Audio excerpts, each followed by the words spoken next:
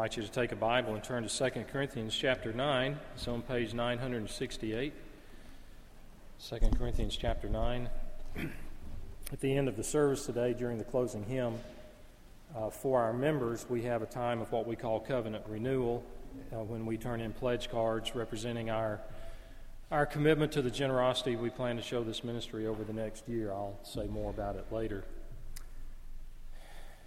Before I read from 2 Corinthians 9, though, I wanted to mention, if you were not here last week, I made reference to a book that I'm reading called The Autobiography of the Pioneer Missionary to the New Hebrides, John G. Paton. This was his autobiography written in the late 1800s, and like many of you, I've read a lot of missionary biographies and biographies of Christian leaders from the past, but this one really is in a class of its own. It's really a book about prayer. It's a book about courage. It's a book about missions. It's a book about radical conversion. It's a book about the spread of the gospel to this chain of 80 islands that are between Hawaii and Australia. And it's just an exciting story. But I'm within 70 pages of finishing. It's about 500 pages long, and I'll read a chapter each morning. And so this week I went and I listened to John Piper's biographical message again of John Paton, which all came from this book. This is the book he references at the beginning. And I know many of you listen to those biographical messages off the website of Desiring God. But if not, you are missing one of the greatest blessings that you could have, is to listen to some of these biographical messages. For 30-plus years at his annual pastors' conference that I've attended a number of times in Minneapolis, John Piper brings a 75-minute message about one person from church history, sometimes from ancient church history, sometimes from more recent church history. And so now there are 30-plus of those, all free, all on the Desiring God website. You can listen to them. You can download the transcript. Or you can, newer ones, you can watch the video. They're free. And the one on Paton, if you've not listened to any, start there. Reflections on the Life of John G. Paton, subtitle, You Will Be Eaten by Cannibals.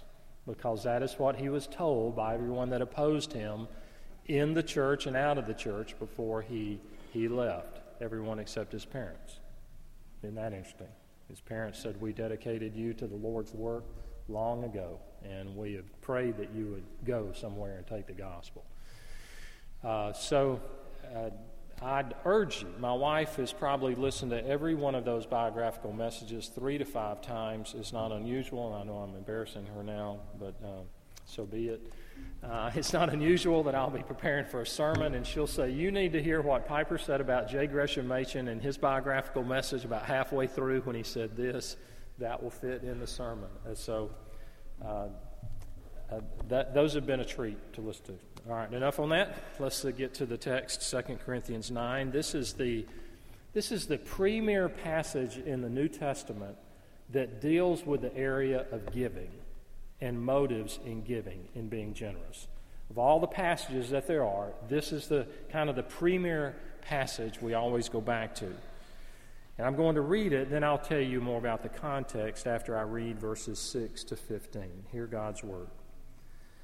The point is this: whoever sows sparingly will also reap sparingly, and whoever sows bountifully will also reap bountifully. Each one must give as he has decided in his heart, not reluctantly or under compulsion, for God loves a cheerful giver. And God is able to make all grace abound to you, so that having all sufficiency in all things at all times, you may abound in every good work, as it is written, He has distributed freely, He has given to the poor, His righteousness endures forever. He who supplies seed to the sower and bread for food will supply and multiply your seed for sowing and increase the harvest of your righteousness. You will be enriched in every way to be generous in every way, which through us will produce thanksgiving to God. For the ministry of this service is not only supplying the needs of the saints, but is also overflowing in many thanksgivings to God.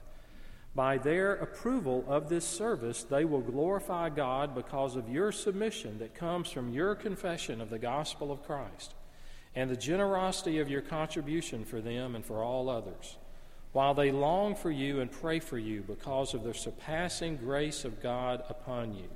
Thanks be to God for his inexpressible gift. Let's pray together. Lord, we need instruction and we need guidance and understanding about money and giving, and it's very difficult, especially at times. So we pray that you might help us now. In Jesus' name, amen. Years ago, this church sent me to visit several of our missionaries that we support in Eastern Europe. And I went with a team of 4 other pastors. We visited several countries: Poland, the Ukraine, Romania, Austria. And in advance of that trip, the person leading us encouraged us to read some books to give us a better understanding of some of the places we were going to visit. In preparation for visiting Poland, we were to read Schindler's List. And at the end of the book, and it was somewhat depicted well in the movie if you saw that, there is a heart-wrenching scene in which the main character, Oskar Schindler, this man in Poland who had paid out a personal fortune to spare the lives of many Jews from the Nazis. At the end, he is looking at his car and his gold pen and some other things he still had, and he is overcome with remorse and regret that he had not given more of his money and possessions to save more lives. Now, Schindler had done far more and used his opportunities far better than most, but in the end, he longed, at least according to the book, he longed to go back and to make better choices, to do it again.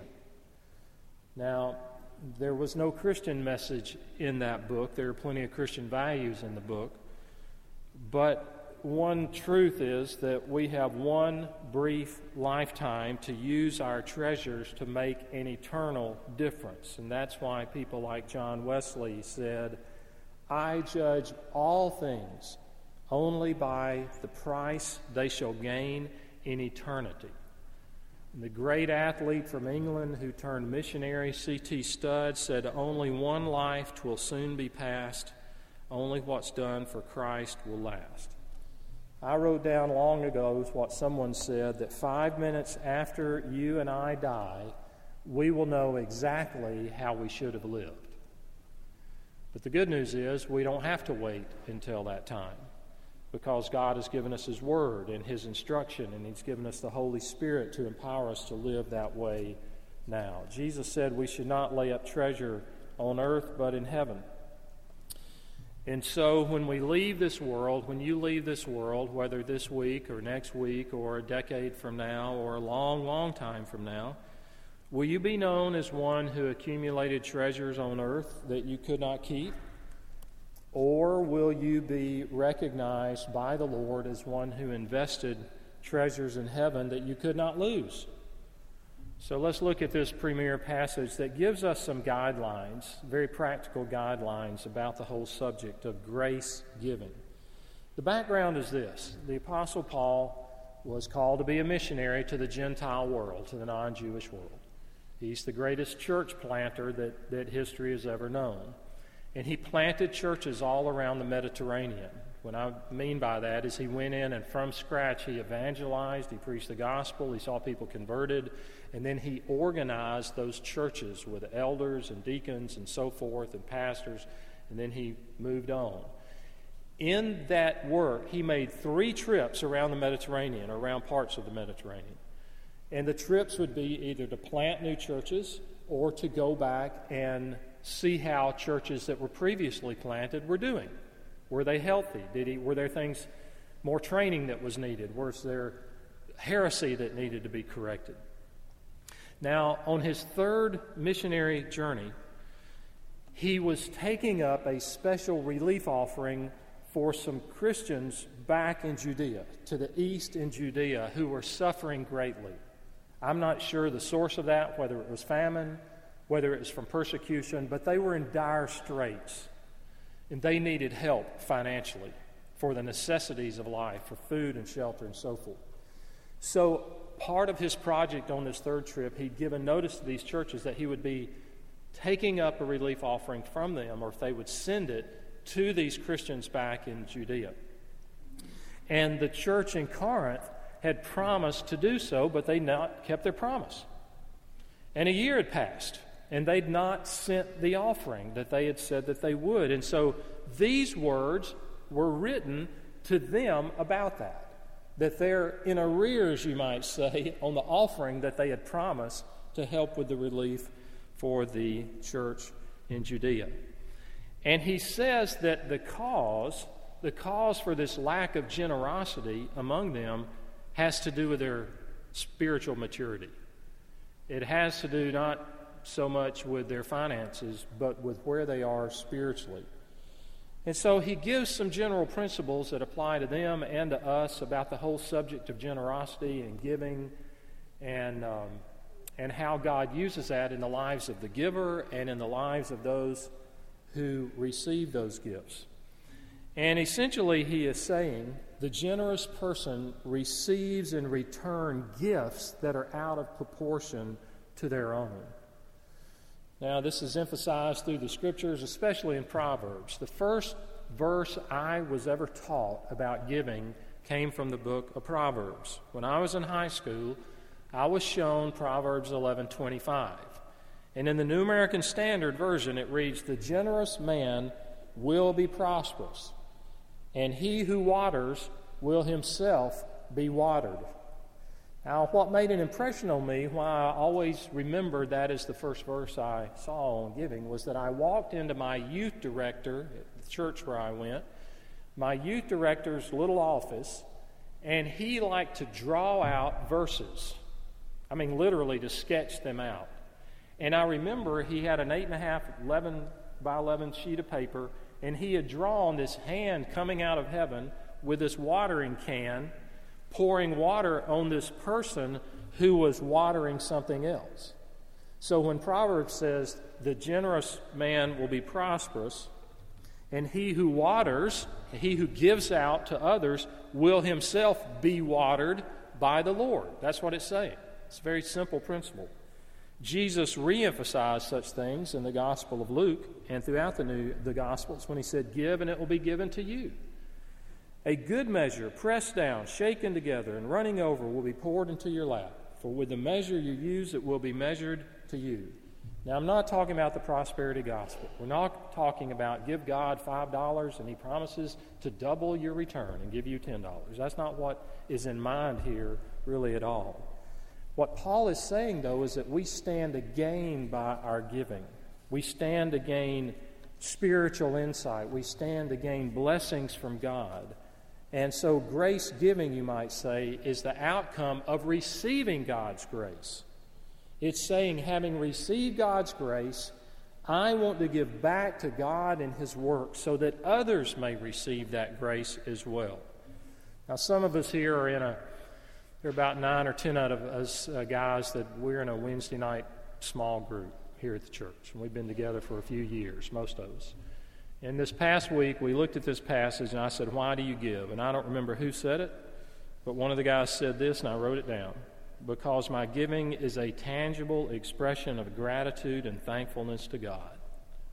I thought that was well put. It is a tangible expression of thanksgiving and gratitude to God.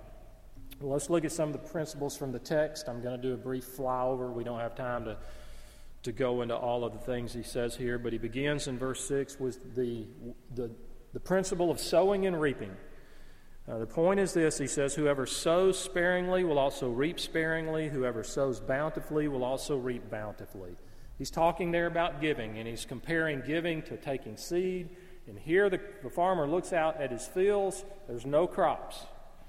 And he says, "I need to go prepare the fields." He doesn't just sit there and complain. He goes out and he prepares the field and he sows seed. And then he reaps accordingly. In other words, if he only sows seed on 1 acre, he doesn't expect to get a harvest off 2 acres. If he sows seed on 5 acres, He doesn't expect to get a harvest from 8 acres. The sowing and the reaping go together. The reaping is proportional to the sowing.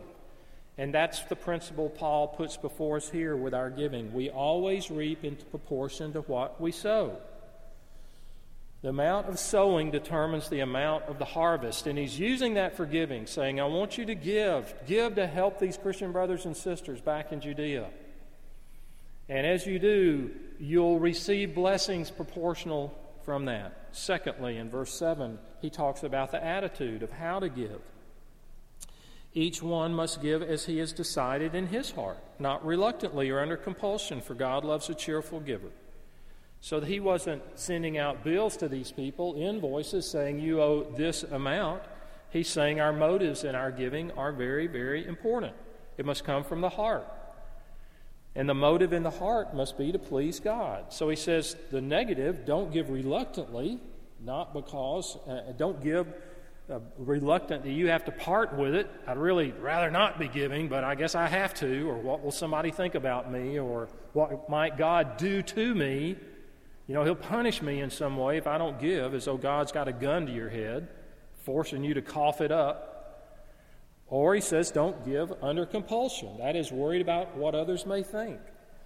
He says both of these attitudes rob giving of its beauty and of its joy, if those are the motivations behind it. So it's proper to ask ourselves, ask yourself this morning, if you are a generous giver, if you give to God's work through this church or elsewhere, are you cheerful? Or do you resent it? Do you enjoy giving? Especially anonymously, where there's no credit, there's no plaque on a wall, no recognition, but you know that it's met a need or it's expanded God's kingdom.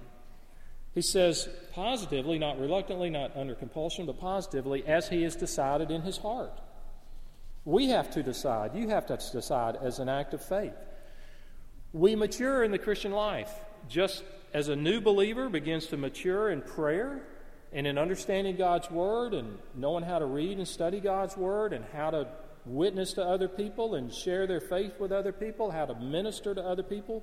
So giving is an area that we mature in. And all of us here have room for growth. That we would be very mature and sensitive in how we give and how much we give and for what we give. So we should be encouraged that there will be progress. So what are some helps toward cheerful giving? Well, we'll become cheerful givers by realizing that generous giving helps us to experience God's love. When he says God loves a cheerful giver, we imitate God at this point. God is a giving God. We reflect his character when we give. And in some way it brings pleasure to God by giving cheerfully. I don't understand it. I don't understand how that can be. But in some way it does, I guess because it mimics himself. Last week when Jim Hellier gave his testimony from up here about giving, he talked about being an usher and watching children, when he was much younger, watching parents give children money to put into the offering plate as it came by. And his initial reaction was, well, that's not teaching them about giving. You're just giving them the money, and then they're giving it there. And then he realized, like many of us have realized, no, that's a perfect picture of giving. Our Father gives us the money, then we give. He gives us, we give. We're just a conduit.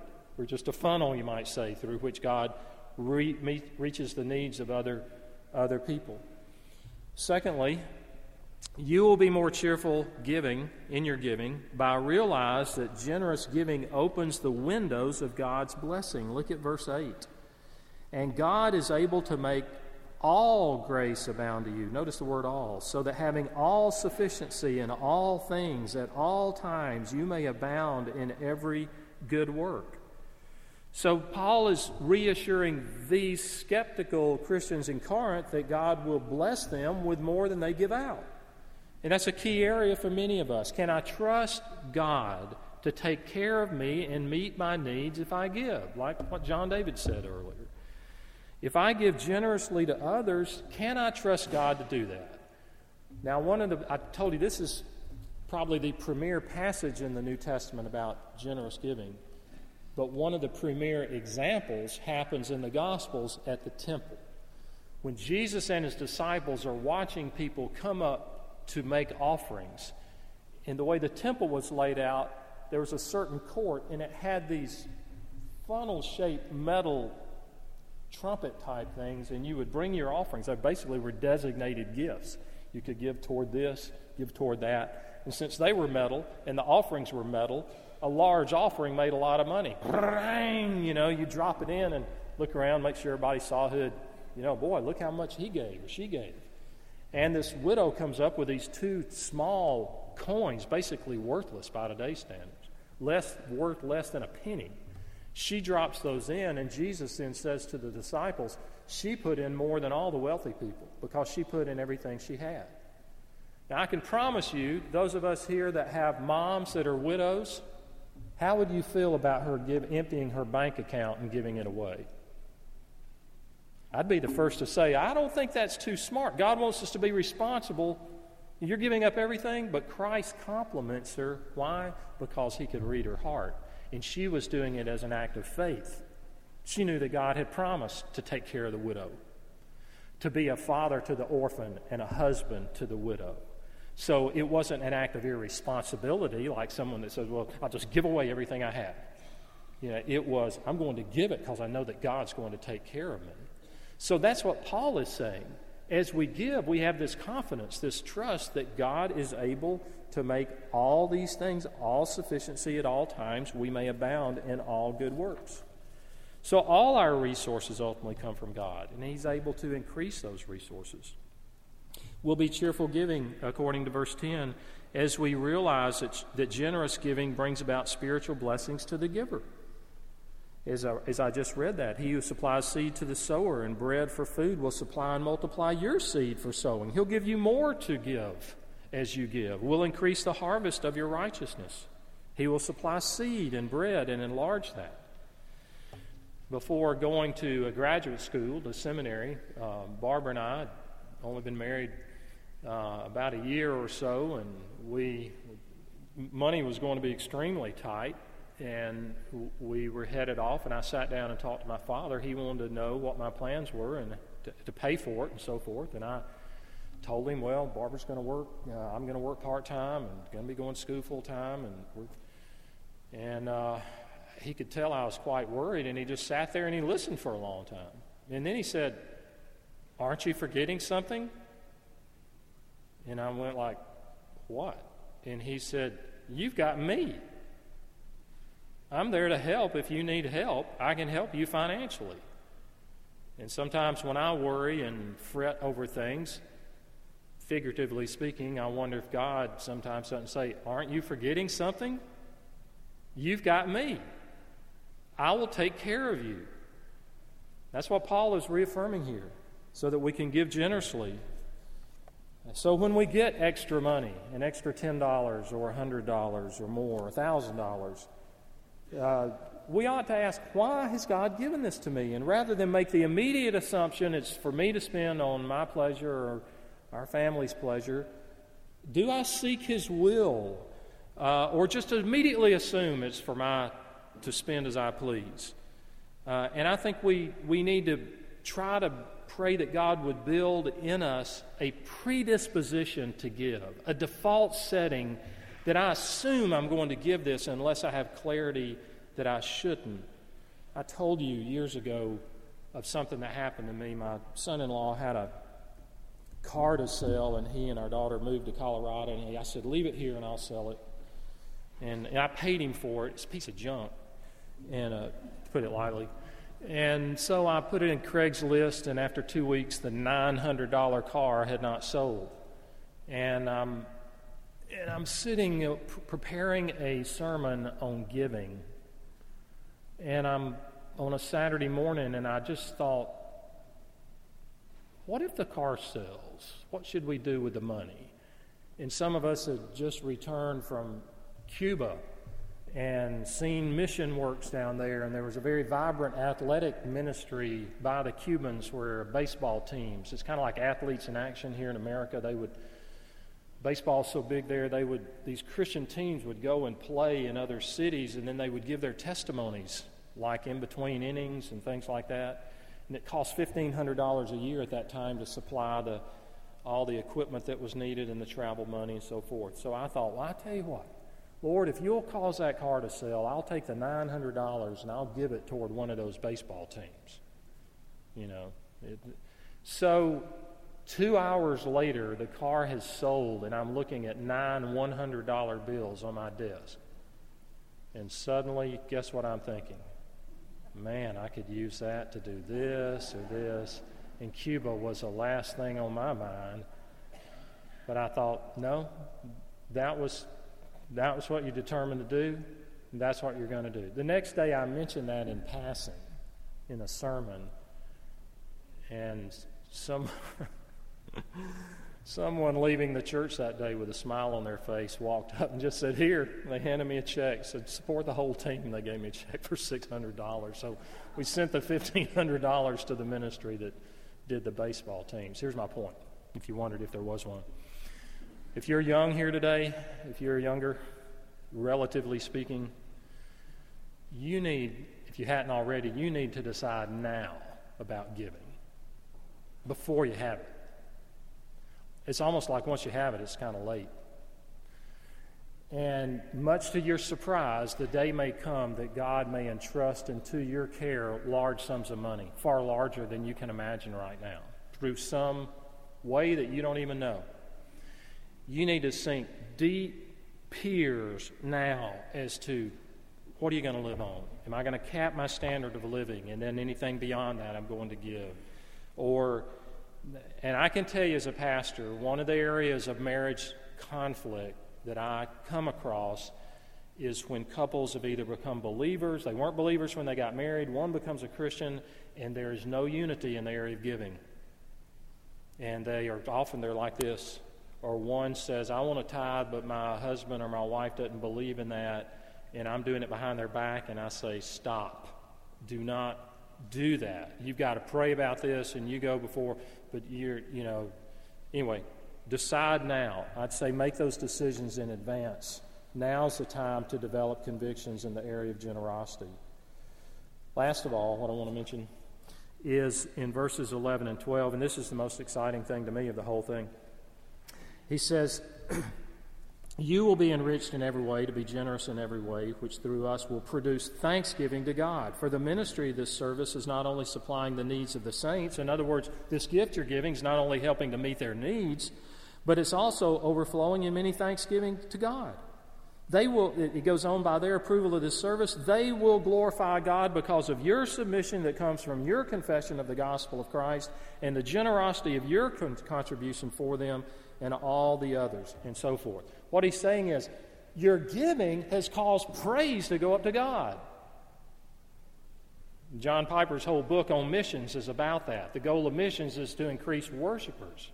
So it's like when we give this money, or like back to the baseball team, $1,500 to support this evangelistic baseball team, the goal is not to have an evangelistic baseball team, it's to increase worshipers so that praise goes up to God.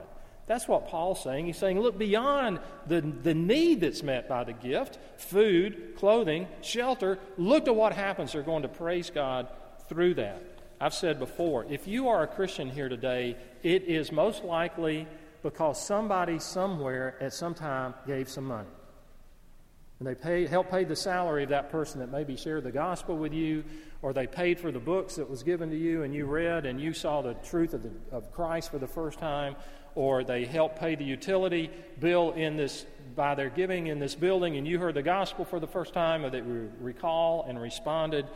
When we give, it's encouraging to have that perspective. Some few years ago, some people here in the church gave $80,000 through our missions fund to have a Bible printed in the language called the Shilluk language in southern Sudan. $80,000. The translation had been done, but they didn't have the money. The organization did not have the money to have it printed and bound, which had to be done in South Korea. So they needed $80,000. And we gave them $80,000. And then I saw the video that was produced later when they were there to present the Bibles to these people. So I did some research. The language, the Shilluk language at that time, just a few years ago, was spoken by 175,000 people. So the 80,000 plus all the other that went into the Wycliffe Bible translators' work, of translating, produced now, hopefully, believers and worshipers out of that 175,000 that would have the Bible in their own language. And I look forward to meeting some of those in heaven that could say, I'm a believer because some people in Macon, Georgia gave some money to have these Bibles bound. And I could read it in my own language. I've only got about an hour's worth of material left. Now I've got 3 minutes. I want to give just a word to non-givers. If you lack the desire to give, it's likely because you're not experiencing the grace of God in your own life.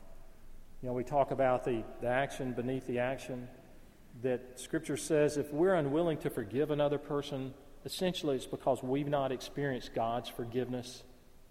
It's usually pretty simple. And if we're not experiencing the grace of God, the transforming grace of God in our life each day, we won't have a heart to be generous givers. So if that could be the case, if I'm speaking to anyone here that say, that's me, that's me, then my prayer for you and my imperative to you would be to trust Christ, to rely on His grace, to lean upon Him, to put your faith in Christ as your Redeemer, and ask God, the Holy Spirit, each day to fill you, that you would experience His transforming grace on a daily basis. And I can promise you, I think it's indicative. Generous giving becomes very easy once that happens. It's almost like a natural reflex when we are experiencing God's grace on a constant basis. In just a moment, I'm going to pray, and then we're going to stand and sing some verses from the Church as One Foundation. And for our members, I think you have a commitment card. I thought you should have one, or you find them in the hymnal racks.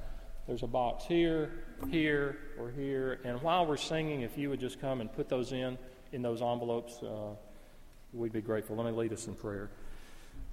Father, we pray for several things, that you'd help us to live with a sense of brevity of life, that you'd help us to live with a sense of laying up treasures in heaven, that you give us wisdom to look beyond just things on the surface and what the world tells us is all important and what we can accumulate. We pray to be mature in our giving and to have generous hearts that grow in generosity like that of the Savior's. In His name we pray. Amen.